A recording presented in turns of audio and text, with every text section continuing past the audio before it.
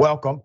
It's indisputable. I'm your host, Rashad Ritchie. Good to be with you. We have a lot on the agenda today. Remember, we brought you this story as soon as it hit local news. A young lady at a Popeyes fast food restaurant, physically assaulted, hair ripped from her very head. Physically assaulted, according to the police report that we have, by members of the employment staff at Popeyes, led by a shift manager. Well, we actually have the young lady on the program today for an in-depth exclusive interview. Miss Denitra Dawson was the victim of that horrible, tragic situation. And her attorneys are here as well. Attorney Davis, we also have Attorney Ed Jones, and we have Law Clerk Daryl Ford. Thank you all for being on the program. Wish it was under better circumstances. Due to the sound issue, I want to go to Attorney Davis first, and then I'm going to go to Miss Dawson. Attorney Davis, when you received this information, it was somewhat dated because it had happened prior to our knowledge of it in the media. Tell us about how you came into receipt of this information and what was your initial sentiment when you saw the footage? Well, again, Dr. Ritchie, thank you for having us. We appreciate it. It really was quite shocking, to be quite frank with you. Ms. Dawson came to us and we really, sought out to do our due diligence and to, confirm all that she was sharing with us. And so we requested the video footage from Popeyes. We requested it from the Solicitor General who are prosecuting the Popeyes employees who were involved. And I just found it, difficult to believe. And then, as we put it all together and continued to work with Ms. Dawson, it became clear that she was attacked largely because they wanted her to move her car because she was backing up their drive-through number. She was having it increase because she's trying to correct her order. So this was just really, for me, we've been doing this over 20 years, very, very different to have a Popeyes or any fast food restaurant really not properly trained. They did not do a proper background check because the shift manager that was really one of the ringleaders had a history of this kind of violence, assaults, and a criminal record that again should have been looked at. And again, we are at our firm, we employ people who have criminal backgrounds, so that's not an issue. It's the position that you put them in and the stress that you put them under, which concerned us. I want to do this. Let's go to I think we have a photo of the injuries that Ms. Dawson sustained. Now, that looks to be not only painful, but also is a difficult thing to live with just in life, to have your hair ripped from your head in that fashion and having to go through life like that, at least for a period of time. Ms. Dawson, I know there's a lawsuit now, and that lawsuit was recently filed. So I understand that you cannot get into the play-by-play of what took place. We respect the authority of the court. But I do want to ask you about basically your road to recovery. How did you feel when this initially happened? How has this adversely impacted you? I was scared. I thought I was gonna lose my life. Embarrassed. Felt like something was stolen from me, basically my identity.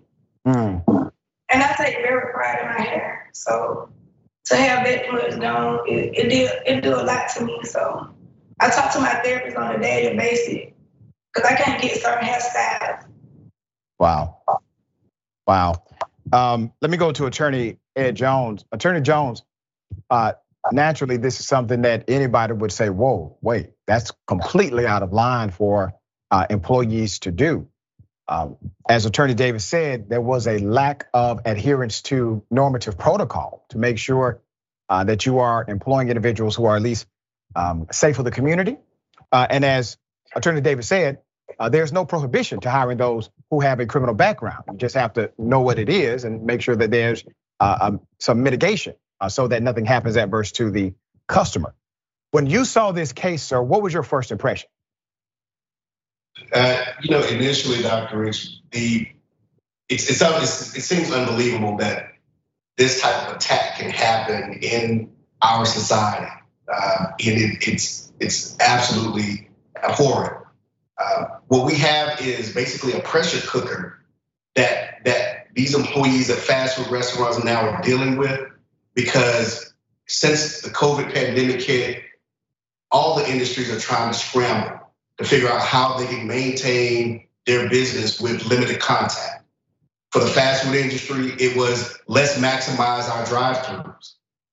But what Popeyes has done is prioritize speed of service through the drive-thru over due diligence. A simple background check would have put them on alert that we might have an individual that we might not want to put in a pressure cooker, especially with the type of background that they had.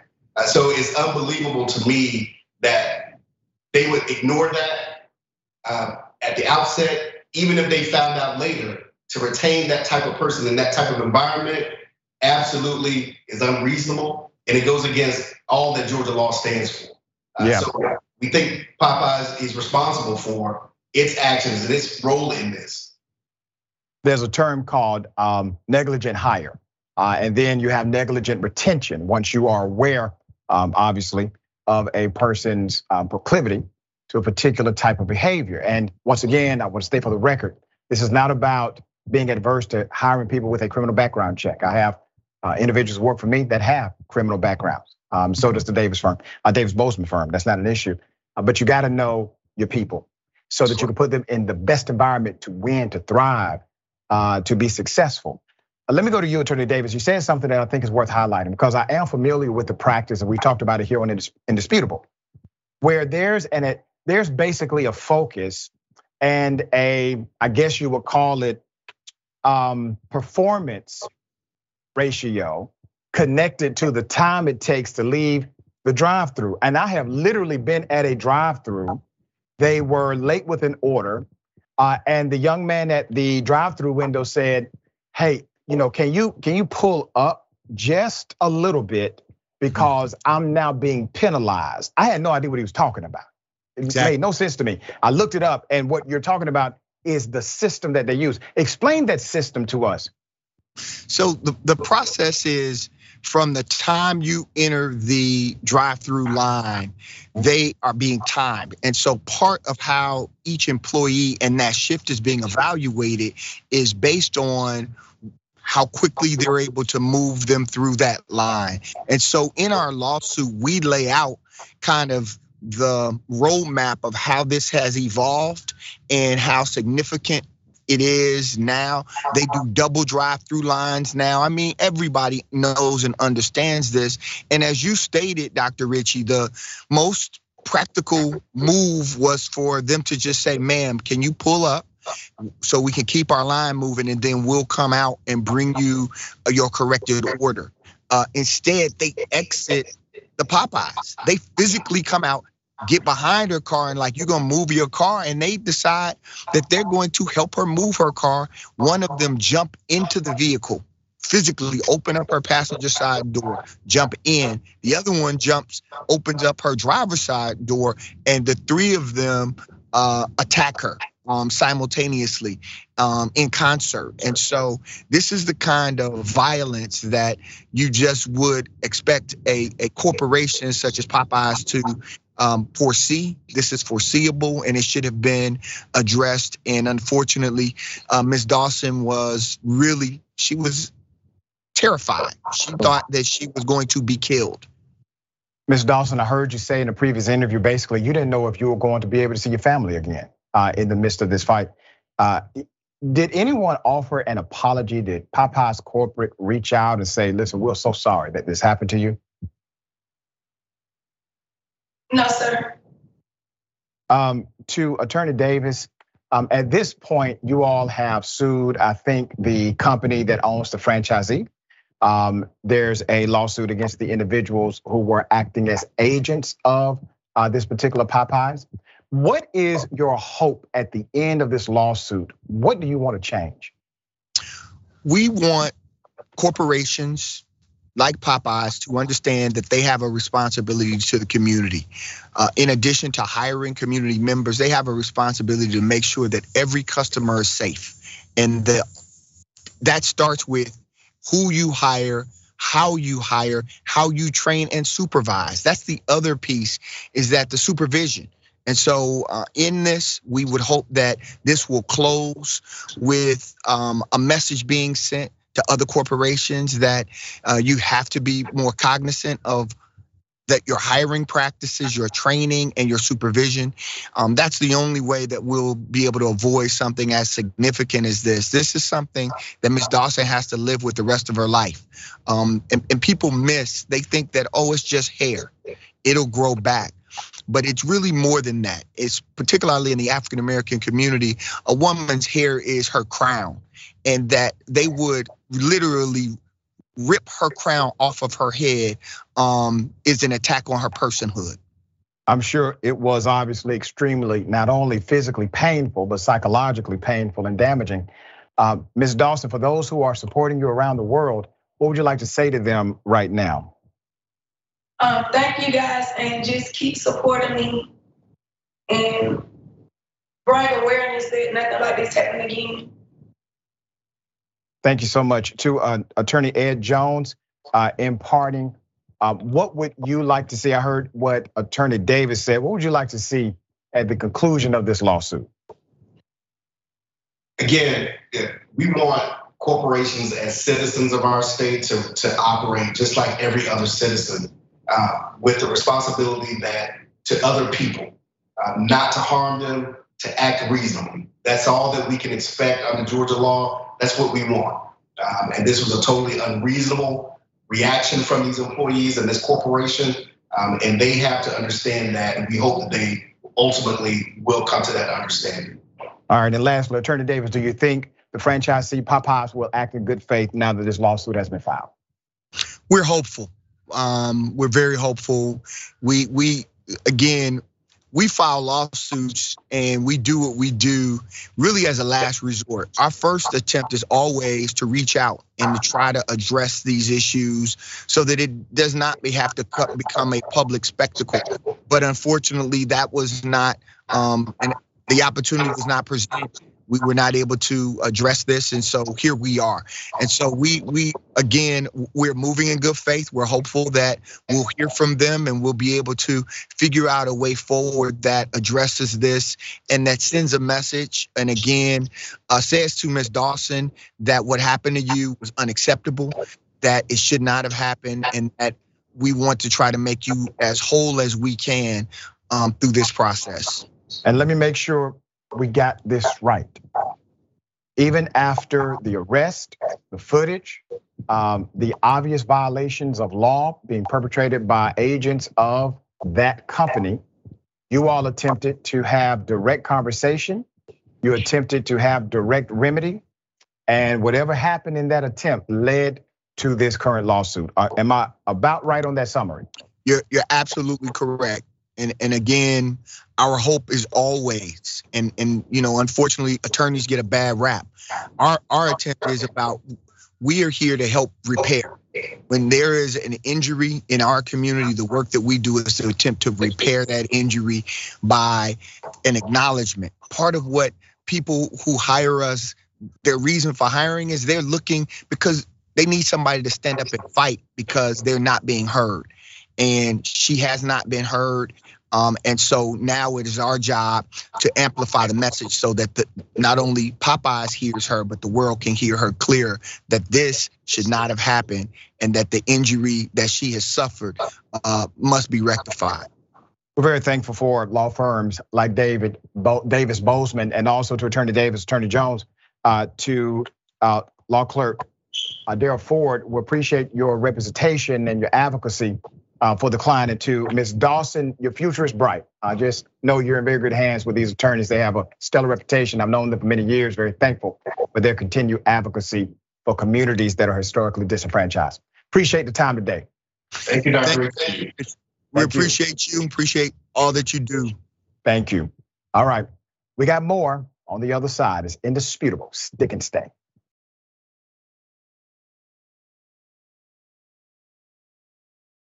All right, welcome back. Let me read some of these comments. Thank you all for joining the conversation. David Morris seems like a really sweet girl. Why would you want to inflict violence on her? Exactly. Cookie, welcome to Indisputable. Thank you so much for your support. And on Twitch, Agnostic Sister. This is why I say the case had merit, and she absolutely should have sued the company. They are the employees, and the company can be held liable. That is correct. And you have to know your employees to make sure they're in positions to be successful. That's how it works. All right, breaking down news of the day with me, none other than my sister Sharon Reed, host, commentator, TYT Sports, all-star contributor. Always fascinating to have on the program. All right, top story of the day, the King Center. Yes, Bernice King, daughter of Dr. Martin Luther King Jr., has now weighed in on the Cop City saga. Let's put up a picture full mass. Bernice King happens to be a good friend of mine. We talk off record quite often. And she has now joined the conversation officially. She's been part of the conversation unofficially. And she has one request through the King Center. Allow the people to vote. Allow the people to vote. I'm going to give you some background. Now, first, let me remind you of the, let's just say, recording that we broke right here on Indisputable of Atlanta officers allegedly talking about the raid against non-profit board members who were bailing people out of jail. Here it is. Anybody else think that warrant that they served today and the arrest are just guaranteed shenanigans next Monday and Tuesday? Yep. Actually, maybe tomorrow. I think they're supposed to have their first appearance tomorrow. I'm here for all of it. Matter of fact, just do it all June. Trying to get my backyard done. I mean, it could go the opposite way. I mean, we've been putting pressure on them and attacking them from all different angles. At some point, they've got to give up. I mean, especially if we're going after all the money. It could shut them down. Yeah, I'm just waiting. Like, couldn't they wait until like Wednesday of next week to do this? Is that when you're off? No, that's when all this, the finance committee would have been done. Would have been done by Wednesday. Okay. Oh no, they had to send a message. I get it, but I mean, think about it. If they had just defeated the thing in council, which, they're going to vote for the money and everything's going to go through, and then the coup de grace is, right after you failed 2 days in a row, we serve a warrant on you. True, that's what they did the last go around. I guess they wanted to, go ahead and get it over with.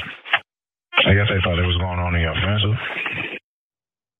According to the anonymous individual who submitted this to Indisputable, you're listening to 3 APD officers discuss among themselves via radio communications their knowledge of a targeted attempt to dissuade support for the Stop Cop City movement. So much so that these nonprofit organizers who routinely organize bail funds in the city of Atlanta and outside of the city were specifically targeted. They were raided, homes kicked in order to send a message.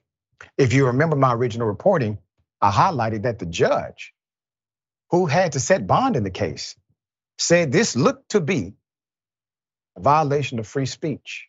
He told the government this does not pass the smell test to him. There's more. The King Center and other groups have now joined with activists and calling on the city of Atlanta to put the planned Public Safety Training Center, AKA Cop City, up for a vote. In a statement on Monday, the nonprofit, which is run by Dr. Martin Luther King Jr.'s daughter, Bernice King, said Atlanta leadership was not transparent with the public in its decision concerning the development of the $90 million 85-acre training center, which opponents call Cop City, calling the city's actions a misstep and a missed opportunity. She's completely correct. The King Center also argued that Atlanta leaders are not considering the hundreds of voices opposing the facility. One of those voices we interviewed right here on Indisputable. His name is Marlon Counts. And Marlon Counts was one who was arrested. Home kicked in. We also interviewed Reverend Kiana Jones, who lives in East Atlanta, where the development is happening. Her grandmother lives in that area as well. She has roots in the community. See, I want you to understand what happened here. The city of Atlanta did not ask East Atlanta, can they do this? Let me contextualize it properly for those who live in Metro Atlanta. You have an area in Metro Atlanta called Buckhead. If there's going to be something in Buckhead, they don't ask the city overall, they ask the residents of Buckhead. Do you want this here, Buckhead residents? And the Buckhead residents will respond. And typically they get exactly what they want. But in this case, they decided not to ask Mama them in East Point, but bulldozed ahead anyway. I'm going to remind you of the sermon that was preached at the Atlanta City Council. Kiana Jones, we had on the program after this sermon went viral. Here it is. This Atlanta City Council.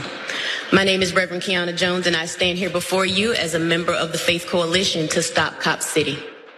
And I'm looking at each one of your faces, and I really want to understand how it is that you asked people to vote for you and then ignored their voices. How it is that you feel okay with yourself lauding Abel Mabel, who had a lot to say about treating people right, who had a lot to say about the words of the Bible that many of you like to quote. Well, let me remind you of something. Be not deceived, for God is not mocked. That whatsoever a man soweth, that shall he also reap. So understand this, that the sins of the father will be visited on the children. It has happened time and again. So it may not happen to you, but what about your child? What about their children? What about their children's children's children? What will your legacy be? You so-called legacies of black misleadership sitting up here on this council. Let me tell you something. Representation is not enough when you don't represent the people who elected you. The people came out and spoke clearly. And let me go to the Bible one more again and say that we are here as clergy to cry loud and spare not. We are opening our mouths and crying with a loud voice to say that we don't want Cop City. I live in East Atlanta.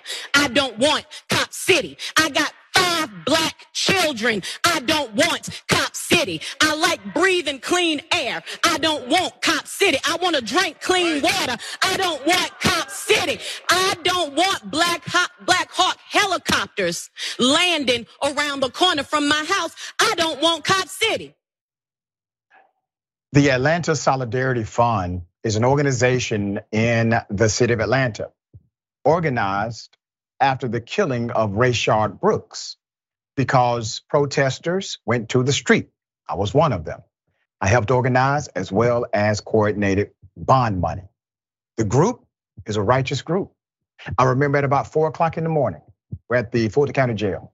I handed someone a $100 bill. I said, get you something to eat, go to Waffle House or IHOP or something. They said, no, doc, put that in the fund too. So when they got raided, I knew good and damn well they were targeted.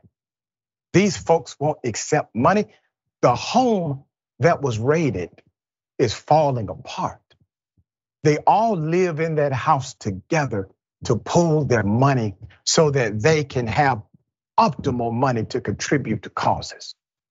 These are people that live what they preach. So they raided them thinking this would stop the movement and momentum. Marlon Counts was one who was arrested. We had him on the program.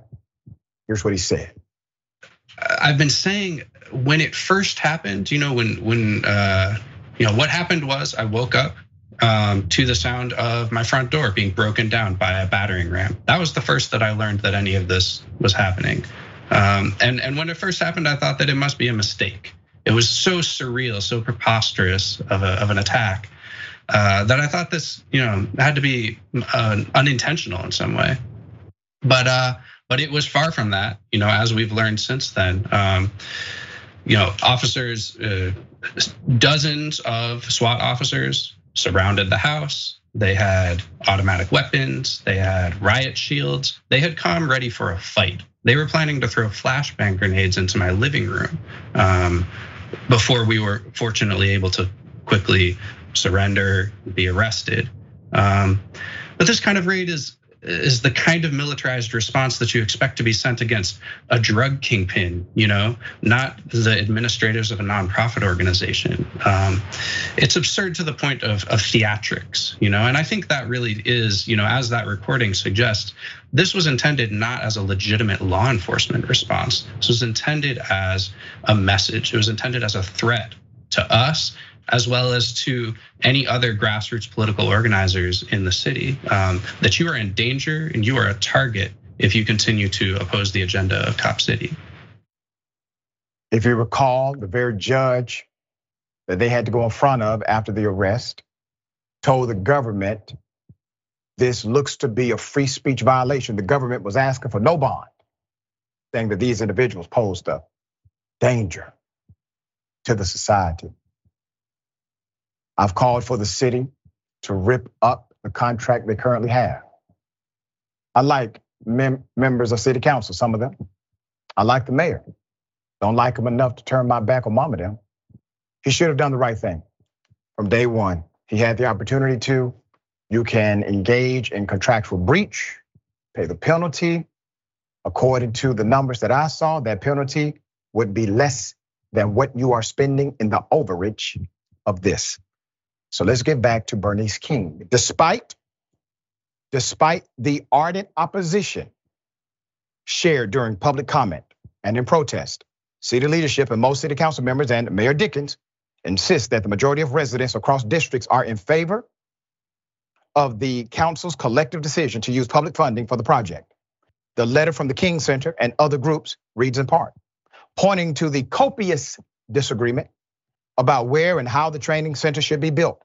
The King Center says the tension should be addressed by the city through public vote. Quote, in a time of crisis in housing, health, poverty, and justice, if the city of Atlanta intends to use 31 million of public dollars, the responsible and democratic approach is to allow the public to vote on whether this is how their government should spend their money, the letter reads. Now, what is the 31 million? That's the city's responsibility. So that's your taxpayer responsibility. Then you got private companies and you have the police foundation, the Atlanta Police Foundation. They're kicking in a bunch of money too. But then in the final analysis, guess what? It looks like the city of Atlanta is going to pay tens of millions of dollars more than the 31 million that was suggested in the beginning, which, by the way, creates an opportunity for, once again, breach of contract. It costs more than we thought. It's called unconscionability. Cannot perform based on the new structure of the monetary allowance. Easy. I'm not even finished law school and I know that. They definitely have attorneys that can articulate it. Organizers say they need about 58,203 signatures by August 14th to qualify for the November ballot. I'm going to explain this in a moment. The equivalent of 15% of registered voters of the last city election. But they set the higher goal of 70,000, knowing that some will be disqualified. If that's not reached until late August or September, the referendum wouldn't happen until March, when a competitive GOP presidential primary could turn out conservative voters and hurt its chances. The city also could move forward with construction in the meantime, unless the judge intervenes. The campaign actually got a boost after the US District Judge Mark Cohen ruled that the city had imposed an unlawful requirement that those collecting signatures had to be residents of Atlanta. That's insane. But that was a stipulation placed by the city. A group of people who live in DeKalb County, just outside of the city, sued. The structure itself, the development, actually is partly in DeKalb County. It's in DeKalb annexed Atlanta, saying they should be allowed to join the canvassing effort and noting that the planned site for the training center itself is in DeKalb County, unincorporated DeKalb County, outside of the city limits. Now, I want you to understand the city has filed lawsuit after lawsuit to stop the activists, to stop the community concern that is continuing to permeate. They said, oh no, it's a frivolous suit. Oh, they can't do this. They cannot overturn the will of the council. Camden County, Georgia, did it just a couple of years ago. It was upheld by the Georgia Supreme Court that at the end of the day, the citizens have the final say so, period. Now you have case law, regardless of your statutory policy. There's more. Requiring signature gatherers to be residents of the city imposes a severe burden on core political speech and does little to protect the city's interests and self-governance, the judge wrote. The city has offered no specifics as to why permitting non-residential plaintiffs to gather signatures will cause any disruption to the political process. There's more. Organizers have modeled the referendum after a successful effort in coastal Georgia, where Camden County voted overwhelmingly last year to block county officials from building a launch pad for blasting God knows what into space in the middle of their community. They said, hell to the no. Camden County moved forward. The Georgia Supreme Court in February said unanimously they upheld the legality of the Camden County citizen referendum, though it remains an open question whether citizens can veto decision of city governments. So you have an issue of potential reciprocation. Camden is a county government. A city is a municipality. They do have different structural rules, but they should operate in essence basically the same. At the end of the day, they are voted in. They are elected officials. They are engaged in taxation by way of constitutional and statutory dynamics. The citizens should still have the final say. If there was no there, do you think the city would be fighting good-hearted, faith-filled, progressive, thoughtful individuals? No.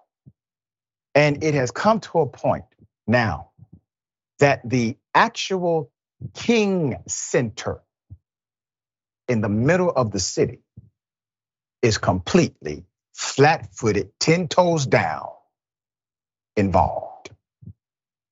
Dear brother, to the mayor, sir, you are losing your way. You are losing your way, dear brother. There's an opportunity here. You told us you were different than the rest. I still believe you are. I know it's tough, man. I've been there. I'm there routinely, actually. Walking away with your integrity. It has its own power and satisfaction. Sharing thoughts. Dr. Richey, I have chills. I have chills about what you've reported. Congratulations on another exclusive that has far-reaching implications. The Atlanta I know and love, and these progressive constituents can lead us out of this. Yep. They can help other great cities out of this. But what you have described rises to the level, I believe, of Department of Justice interaction. We're on the threshold of that. Conspiracy, civil rights conspiracy, deprivation of rights under color of law. You are right there. You understand the law. I don't have any legal training. This is incredibly serious, and I hope that the mayor, I too believe is a good man, can be pulled from this ditch of deception. This is incredible. We will bring updates as they develop. Obviously, they have until roughly the 14th to gather the signatures. I think they're going to smash that record. Obviously, there will be another court appeal, unfortunately, by the city.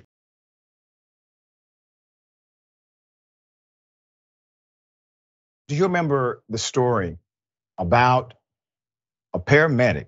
This woman smothered a black man to death. Well, there's an update. The judge has decided to be lenient, decrease her bond because, well, she's a mother. I want to remind you of the video. Here it is. Watch your noggin. I know it's cold.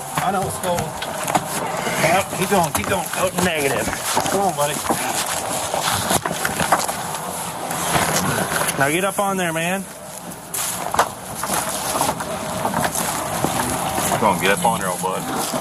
They can't get you there if you don't get on the cot. Get up on there, Earl. It's the bed on wheels. Get up there. All right, we're spinning them around. All right, put them up. Stand up. Stand up.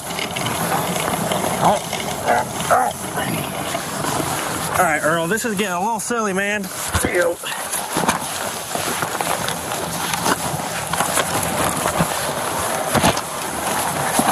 There we go.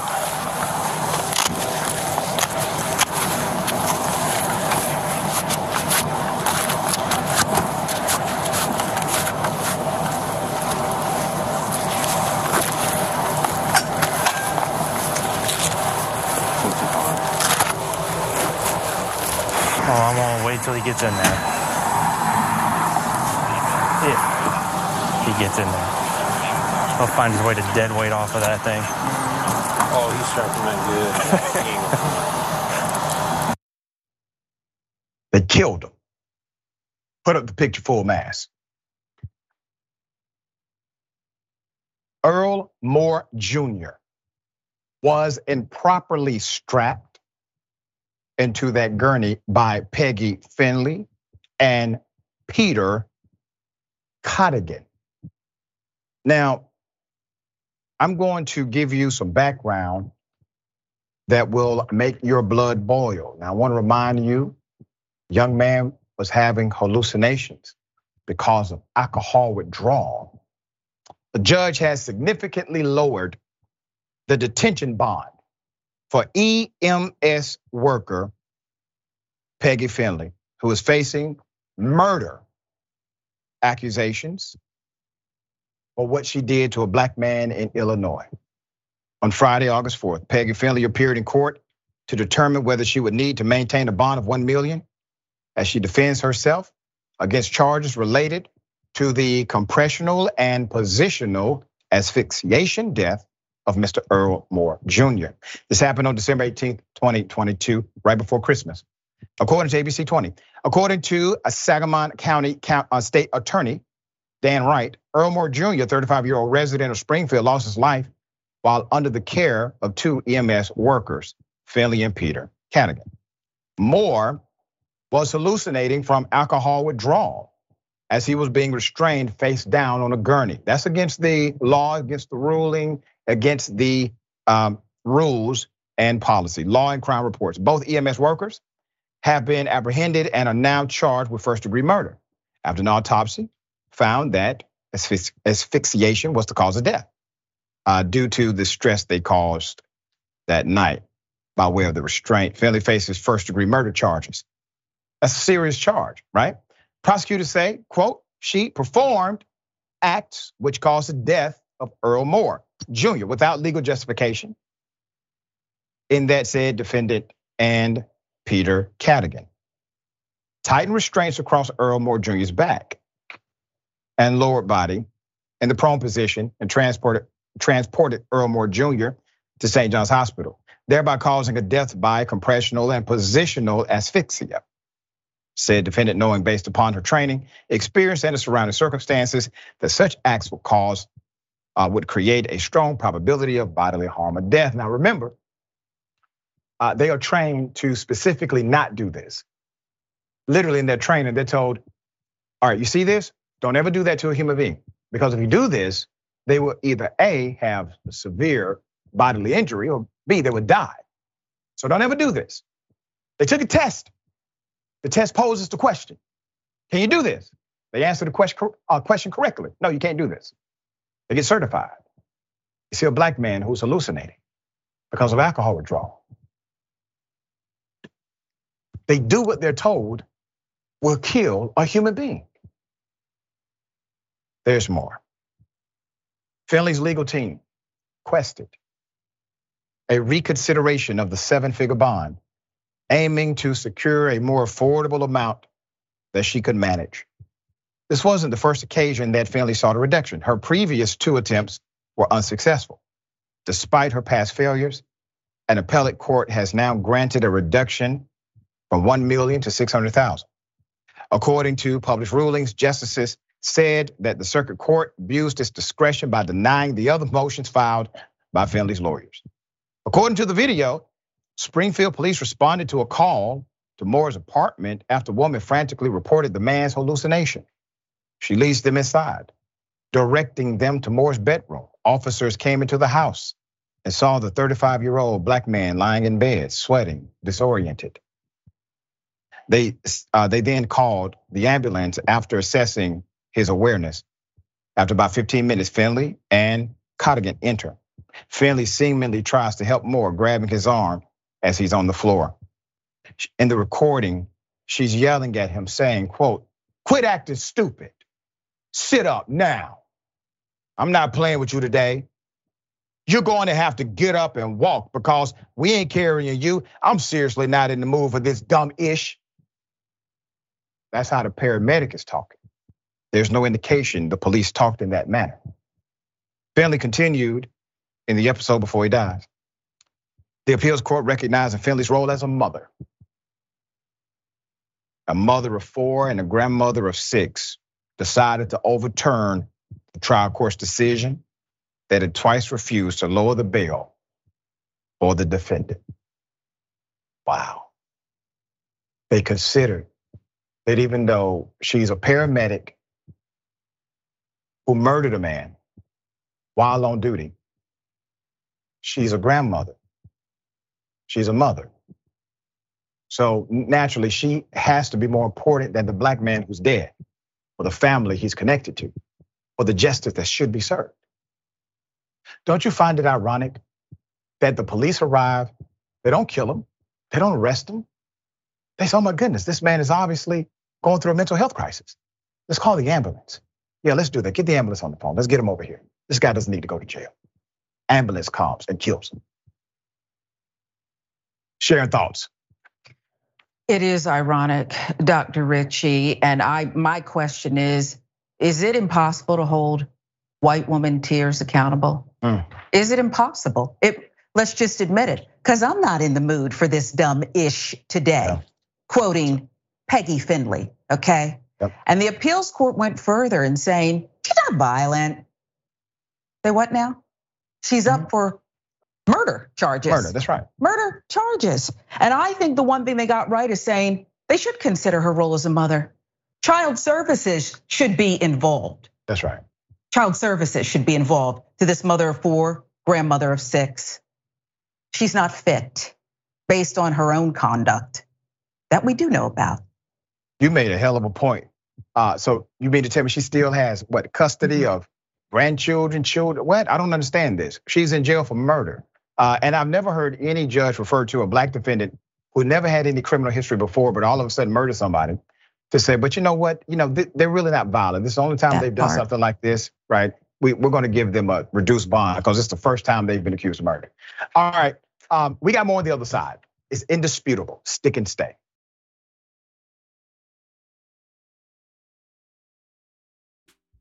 All right, welcome back. A lot of show left. Well, got something for you. Ladies and gentlemen, I wish a Karen would. You want to call the police on them for having a barbecue on a Sunday. I feel free! Back off! I'm going to tell them there's an African-American man threatening my life. Shut up, and I will not sit out! And I will not! I refuse to! I'm an infidel! I am a 3%er and I'm a 1%er! That equals 4%! And I don't like the state of America right now!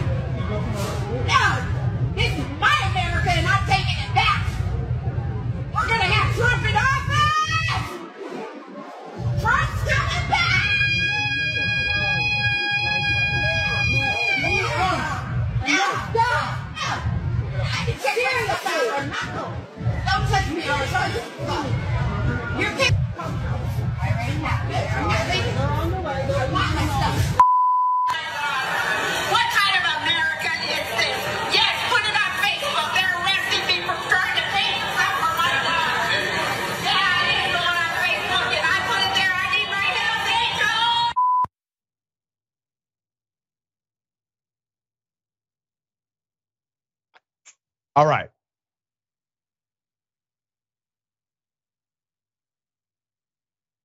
Can we put the graphic back up for just a... That is what you call an OG grocery chair Karen. She did not care that she was being arrested. She kept the same energy the entire time. Now, obviously, Trump supporter galore, all of that stuff. Here's what's happening. It's actually a beautiful thing if you consider it in the proper context. Why is she saying these things? This is my country. We're gonna take our country back. Screaming, absolutely nothing audible, nothing that's, nothing you can understand. Why is she doing it? Because the grip of white supremacy and the culture that permeates from it is being challenged in such an effective way that the collective frustration of these individuals will show itself sometimes at a Walmart. That's it. They don't know what else to do. This is indicative of the reality of the fight. They feel as if they own the country. They can regulate your movement. They can act in ways that are criminal without any penalty. We just covered the Riverfront Park situation where white male criminals jumped on the security officer who was simply doing his job, and others came in the defense of the security officer. Sharing thoughts here. Well, I think you hit the nail right on the head. This is about entitlement. This is about white privilege. This is about around and find out, okay, when someone swims up to that dock in Montgomery, Alabama and checks you. That's what it really means. So we'll see more of this, and the indoctrination is real, but the come up might be worse. Yeah, there you go. There you go.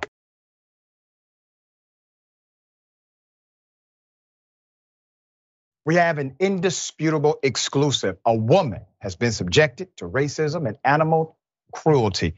Let's put up the picture full mass so you can see this, okay? A woman in West Virginia is experiencing vandalism, trespassing, cruelty toward her animals, and racial discrimination from her own neighbors, according to her. Her animals have even been poisoned. You see proof of the poisoning there. Her property has been vandalized in the form of an unknown blood-like substance on her animal feeders and other unknown substances on her car, attracting a multitude of bugs.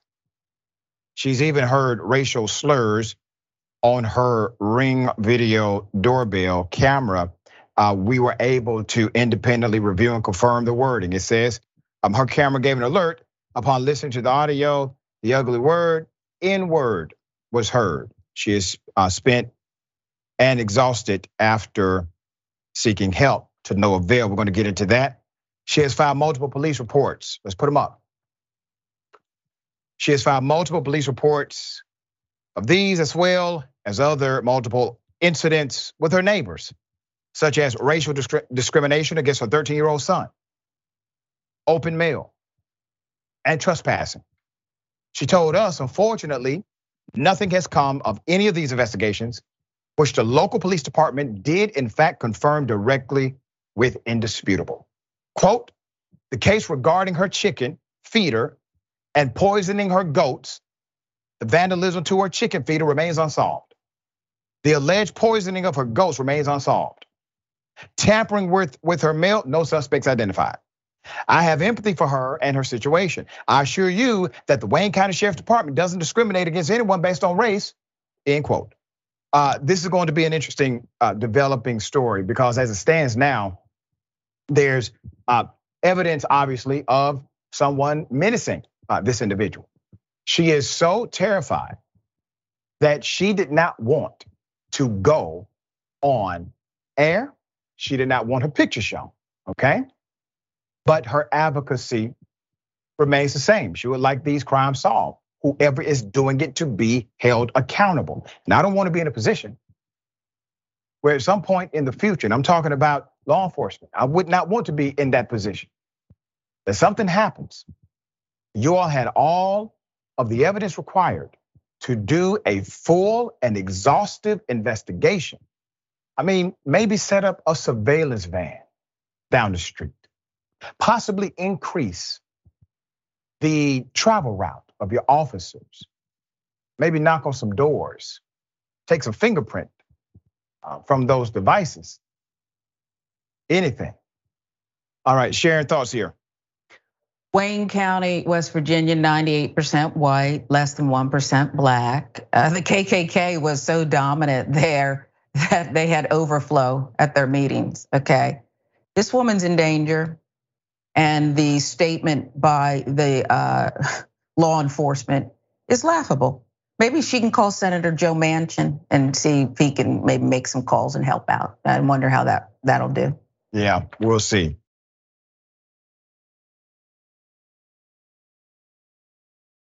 Interesting dynamic.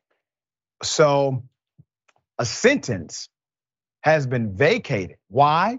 Because the judge said that man just looks like a criminal. I'm not kidding. Put up the picture full mask. Now, this is quite insane. In Michigan, LaRon Liggins on the right had his drug charges vacated last week after US District Judge Stephen Murphy III on the left said, looks like a criminal during a pretrial hearing, violating the man's right to due process. That's a constitutional violation. Let me give you background on the case. According to NBC News, LaRon Liggins, was sentenced to more than 10 years in prison for 2 drug charges, was indicated by the Michigan grand jury, indicted by the Michigan grand jury in February 2018 on a charge of conspiracy to possess with the intent to distribute heroin. In 2019, a count of aiding and abetting possession with intent to distribute heroin was also added to the indictment. During Liggins' pretrial hearing on January 2020, the US District Judge Stephen Murphy III became frustrated with Liggins after he changed his attorney multiple times. That's a right that you have, which continued to delay the trial. While voicing his frustrations about Liggins and the delays, the judge said he was tired of this case. What do you want me to do? This guy looks like a criminal to me. End quote. Judge Murphy said, this is what criminals do. This isn't what innocent people do who want a fair trial. End quote. Judge, let's put him back up. Sir, everybody is actually judicially innocent unless they are proven judicially guilty. You are not the court of public opinion. You are the presiding judge over the rights of the defendant. That is your actual job. You literally decided to bypass all of your years of law school, attorney training, and judicial training to say something like this on the absolute record, understanding it is completely contrary to the due process clause of the US Constitution and your prime operation as a judge. How many times have you done this before is my question. And I'm glad you did it this time, because at least we'll know you're not the guy who will call balls, balls, and strikes, strikes, and protect the rights of individuals who come before you. There's more. After the judge said these comments, LaRon Liggins filed a motion to have the judge recused, which Murphy denied, which was dumb as hell. Although he did apologize, once again, admitting to his remarks, explaining that he lost his head, end quote, but could still be fair, right? Even though he thinks, yeah, this guy's guilty. He could still be fair during the trial. I give Mr. Liggins the same rights and opportunities to hear to demonstrate his innocence or lack of guilt as any other litigant. And I believe that my conduct at the final pretrial conference and in today's hearing do not evidence any bias. I mean, it's laughable. You say the man's guilty in your opinion. That does not provide evidence of bias? Wow. However, a 3-judge panel, yep, they disagreed with him. The 3-judge panel from the US District Court of Appeals disagreed with Murphy and their appeals opinion, arguing that the court has a duty to protect against all appearance of bias. According to the opinion, when Judge Murphy refused to recuse himself, he was violating Liggins' Fifth Amendment rights, which ensure the right of a fair trial. Since the panel of judges didn't rule on the evidentiary issues, federal prosecutors could still file for a new trial. But as of now, LaRon Liggins is no more sentenced to 10 years. Well, there you have it. Sharing thoughts.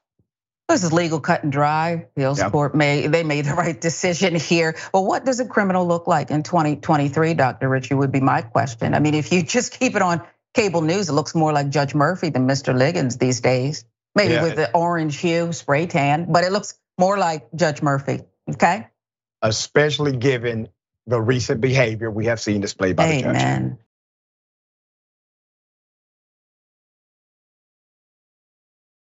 Ohio cop attacks his own 8-year-old child.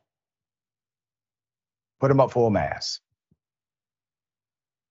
Christian Idol and a Sonia police officer was arrested after allegedly attacking an 8-year-old child. Christian Idol has been with the Ansonia police for about 6 years. This was his stepchild. The mother, Mackenzie Bell, and her 2 sons have been living with him for the past 3 months. This is obviously a very heinous and awful thing. The incident happened on Thursday, August 2023. Bell said she never could have imagined what happened that night. Quote, I was out in the garage. I was on the phone, on hold, just kind of trying to get my stuff together. And slowly the kids kept coming out of the garage and saying, hey, Christian wants to know this, Christian wants to know that, Bell explained. She said Idol came into the garage and claimed her 8-year-old son had lied about something. He said she needed to get her son out of the house. Quote, he instantly walks back in the house and I follow behind him. And by the time I can get all the way in the house, Officer Idol is on top of my 8-year-old son, kicking him, punching him. Bell said she was able to pull Idol off her son and take the kids somewhere safe before calling 911. According to the arrest affidavit, Idol grabbed the boy by his neck, spanked him, and kicked him. He's bruised literally all the way around his bottom torso. So his hips, his legs, butt, everything is so bruised at this point that you can't even see what the real color of his skin is, Bell explained. Idol was arrested that night by the Darke County Sheriff's deputies. He was charged with domestic violence and strangulation. He was released from jail with a $20,000 bond.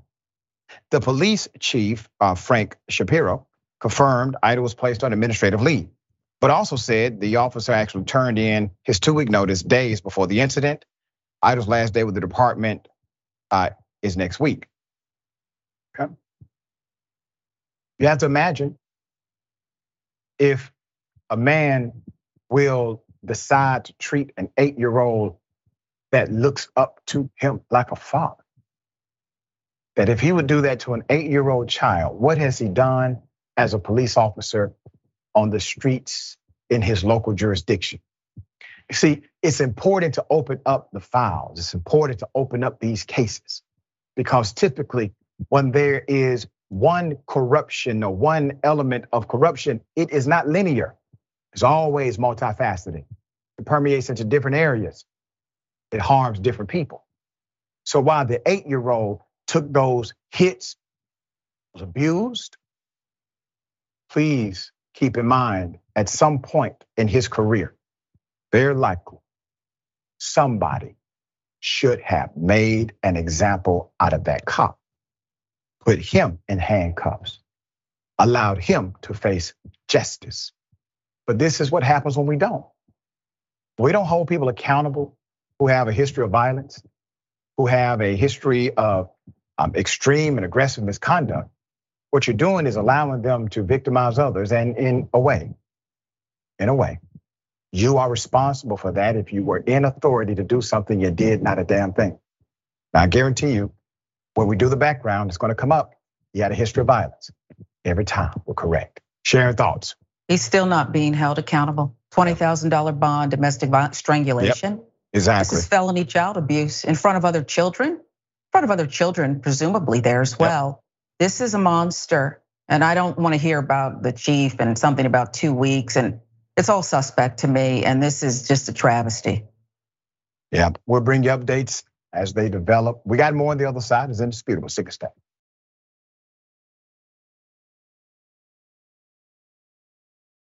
A Queens doctor has been accused of extreme and heinous crimes. Put up the picture full mass. It's a damn shame.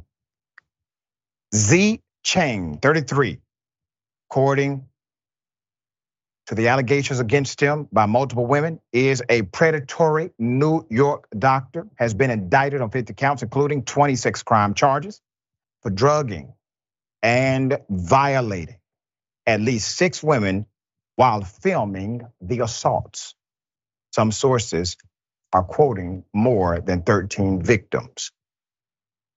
33 years of age, a gastroenterologist at New York Presbyterian Queens was initially arrested in December after his girlfriend claimed the doctor knocked her unconscious at his Astoria apartment using a surgical mask stuffed with cotton balls soaked in an unknown liquid. In addition to discovering assault videos, prosecutors said numerous drugs, including fentanyl, ketamine, LSD, and surgical anesthesia were found in his home. The doctor was arraigned and indicted on 3 counts of sexual violation, 10 counts of predatory assault, 7 for sexual abuse, and 4 counts of assault. Prosecutors announced this on Monday. His patients included women he dated, and one was actually 19 years of age. Prosecutors said he sexually violated a woman whom he met on a dating app. In videos of her assault, a small brown bottle was visible on his bed, according to the authorities, who said they recovered a similar bottle from his apartment that contained a very powerful anesthesia. And in a third episode that summer, a 19-year-old woman has sought treatment at the hospital for severe pain. Mr. Chang, the doctor, performed an unnecessary rectal exam and later injected the woman's IV line with an unknown substance and then sexually assaulted her as well. Her lawyers and the prosecutors have stated this for the record. Prosecutors urge that there are likely more victims, and these victims may be difficult to find given the wide area that these assaults span, and that many likely have no memory of the incident.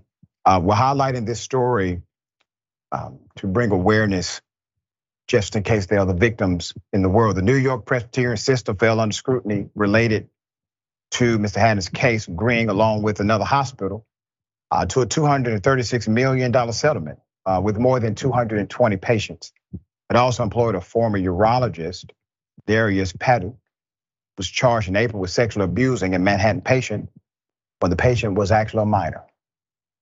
This, among other incidents, has called into question the facility, which has had another sexual abuse incident with a urologist against a minor. At least 5 other unidentified women were assaulted at hotel rooms or in homes in New York, Las Vegas, San Francisco, and Thailand over the past several years, according to videos, data that the prosecution said they have. In a statement, Belinda Katz, the Queens DA, urged anyone with potential leads about other victims to come forward.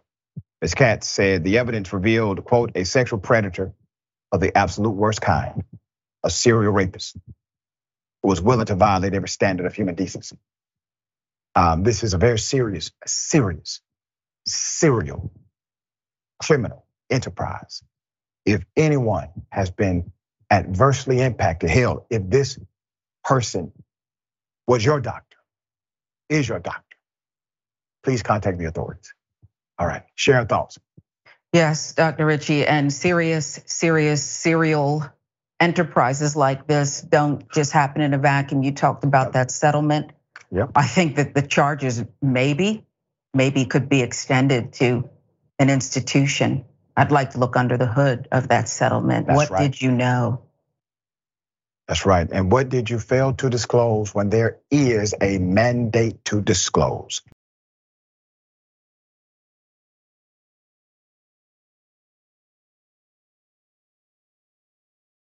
Popeye's workers, according to the narrative, came outside of the building, went into a customer's car, and did this. Pulled out her hair. She provided some commentary about what happened. Let's keep that picture up. One of the things she said was, I was thinking, why me? She was also thinking she would not get back to her family during the assault. The individuals involved were arrested. They have been charged. There's a lawsuit now. Attorney Davis has filed a lawsuit. Let's put up parts of the complaint. It says complaint comes now. Denitra Dawson, who's the plaintiff, and hereby makes and files this complaint against 755 Restaurant Corporation, DBA Popeyes Louisiana Kitchen, defendant, Denise Taylor, Zaria Evans, and shows this honorable court the following. Parties, jurisdiction, and venue 1. Plaintiff, Denitra Dawson, is a resident of the state of Georgia and files this action against the defendant, 755 Restaurant Corporation, DBA Popeyes, Denise Taylor, and Zaria Evans, to hold the defendant Popeyes accountable for its employees' violent attack upon and physical beating administered to Ms. Dawson on September 3rd, 2022, causing her to suffer injuries, harms, and losses for which the defendants bear moral and legal liability. We have been in communication directly with the attorney, the lead attorney on this case. The young lady who was attacked, obviously this was an extreme experience. And now the wheels of justice, at least civil justice, are moving in the right direction. One of the dynamics involved is that the local restaurant owner, according to the report, did not properly do a background check on individuals who are working there. Now, I'm no advocate of dismissing folk because they've had a previous run-in with law enforcement, not at all. I have companies myself. We hire individuals who have had entanglements with law enforcement. I have no problem with that. Typically, there's a process to make sure that we are operating both in good faith. I don't think Popeyes had any process whatsoever because they, according to the report, didn't even bother. And this has been something systemic inside of Black communities in particular. We want to make sure that there's opportunity for rehabilitation, there's opportunity for mentorship, there's opportunity for training. Correction has its place. But if you don't even bother to check,